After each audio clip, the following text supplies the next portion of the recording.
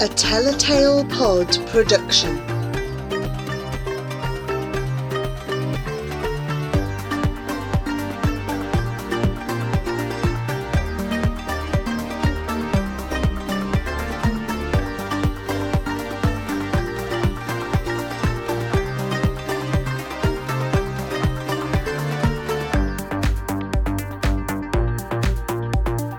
Asher and the Spirit Bird by Jasbinder Bilan.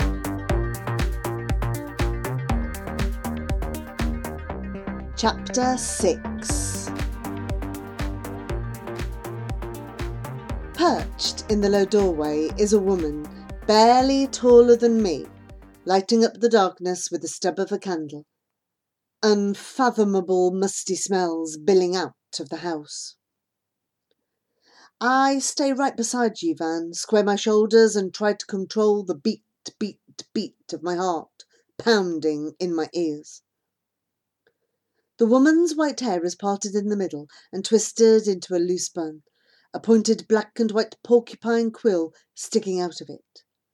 She wears a green cotton sari, the loose fabric thrown over her skinny shoulder, the bottom of the fabric the same colour as the ground, as if she sprouted from the earth. "Oh, look at who it is," she says, flashing a row of crooked teeth like stunted tombstones. "It's the Thunder Baby and her friend." Only Ma ever calls me that. So how does this old woman know my special name? My stomach folds in on itself, and I suddenly wish I'd run back when I still had the chance. "Chitragupta," she says, pointing to herself with a twisted fingernail. "So you want me to look at your palm, do you?"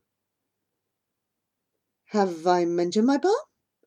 It's as if she's already reading my mind, and it sends fear coursing through me. "Welcome." She beckons us into the house. "No, Asher, let's not," Jivan whispers. "Who knows what's in there? Let's make a run for it." "No," I say, surprising myself. Thinking about Ma's words, I pull him into the house, even though my nerves are jangling and I'm more frightened than I can ever remember. "Come on, Jivan. We can't turn back now. It's the only way I'll be sure what to do."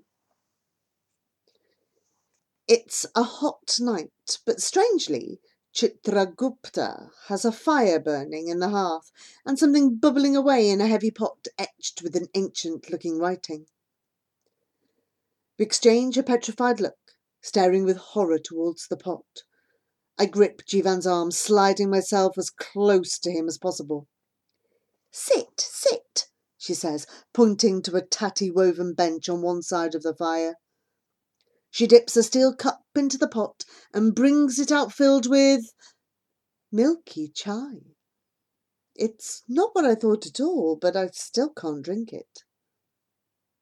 "Shukriya," I say politely. I hold the cup in my hand, not daring to put it to my lips.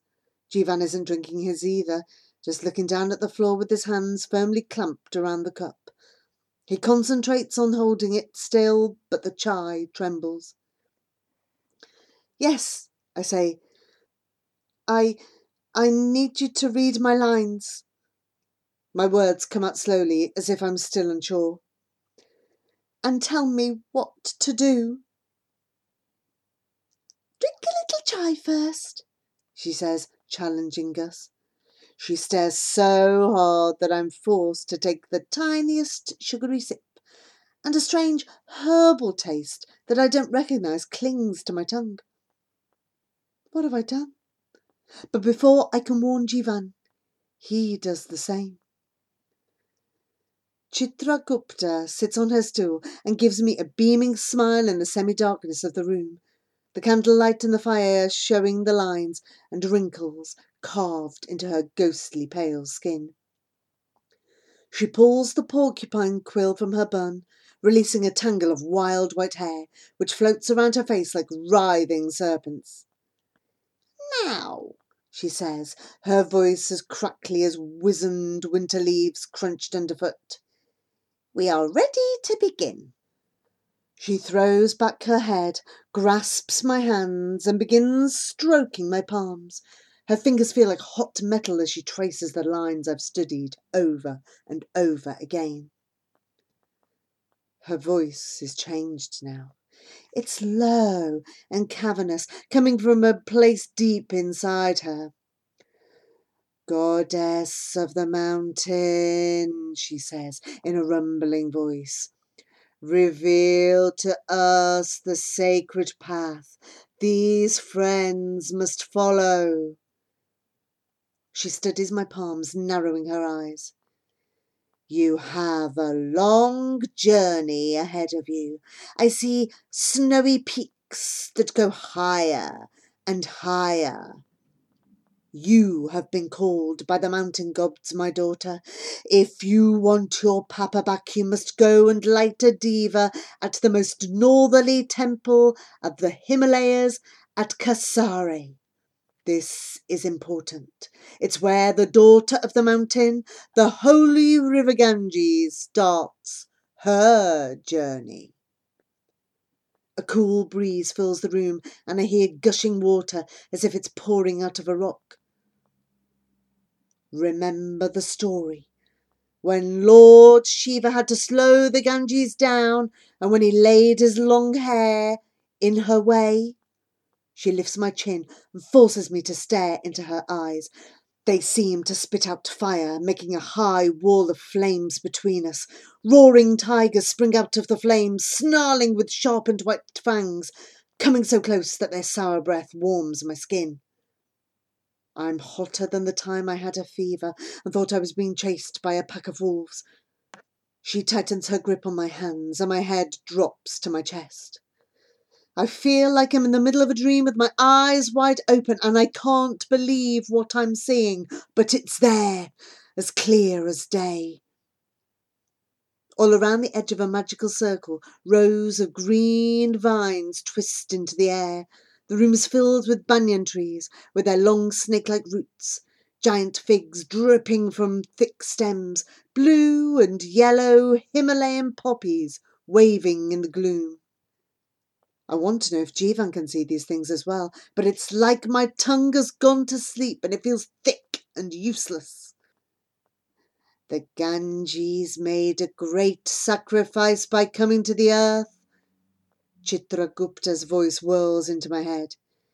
If you want your journey to go well, then you must make a sacrifice too. Shave your head like a real pilgrim and wear orange and yellow for luck. The Lamajayas will guide your journey. They are the spirits of your ancestors.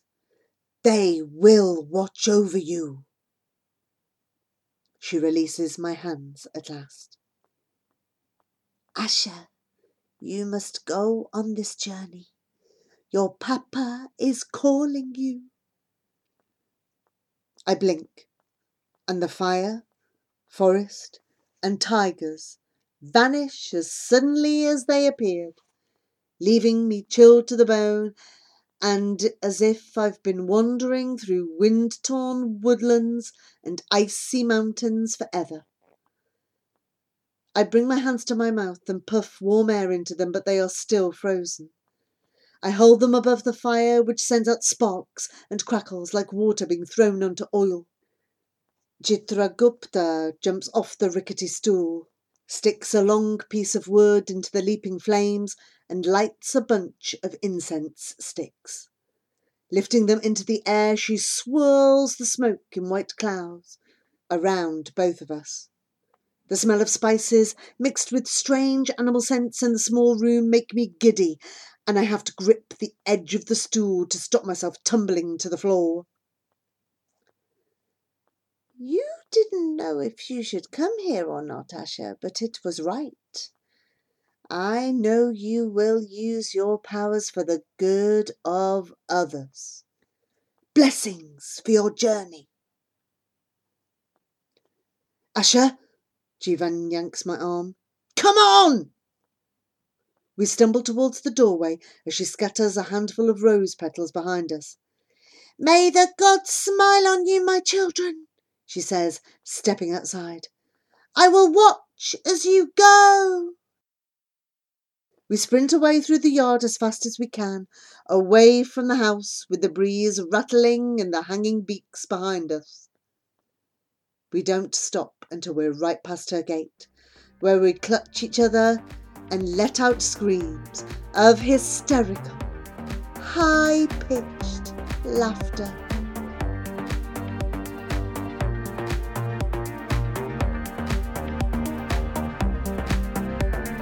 That was another Tell a Tale Pod production. Remember that you can follow, share and find more of our podcasts at tellatalepod.podbean.com.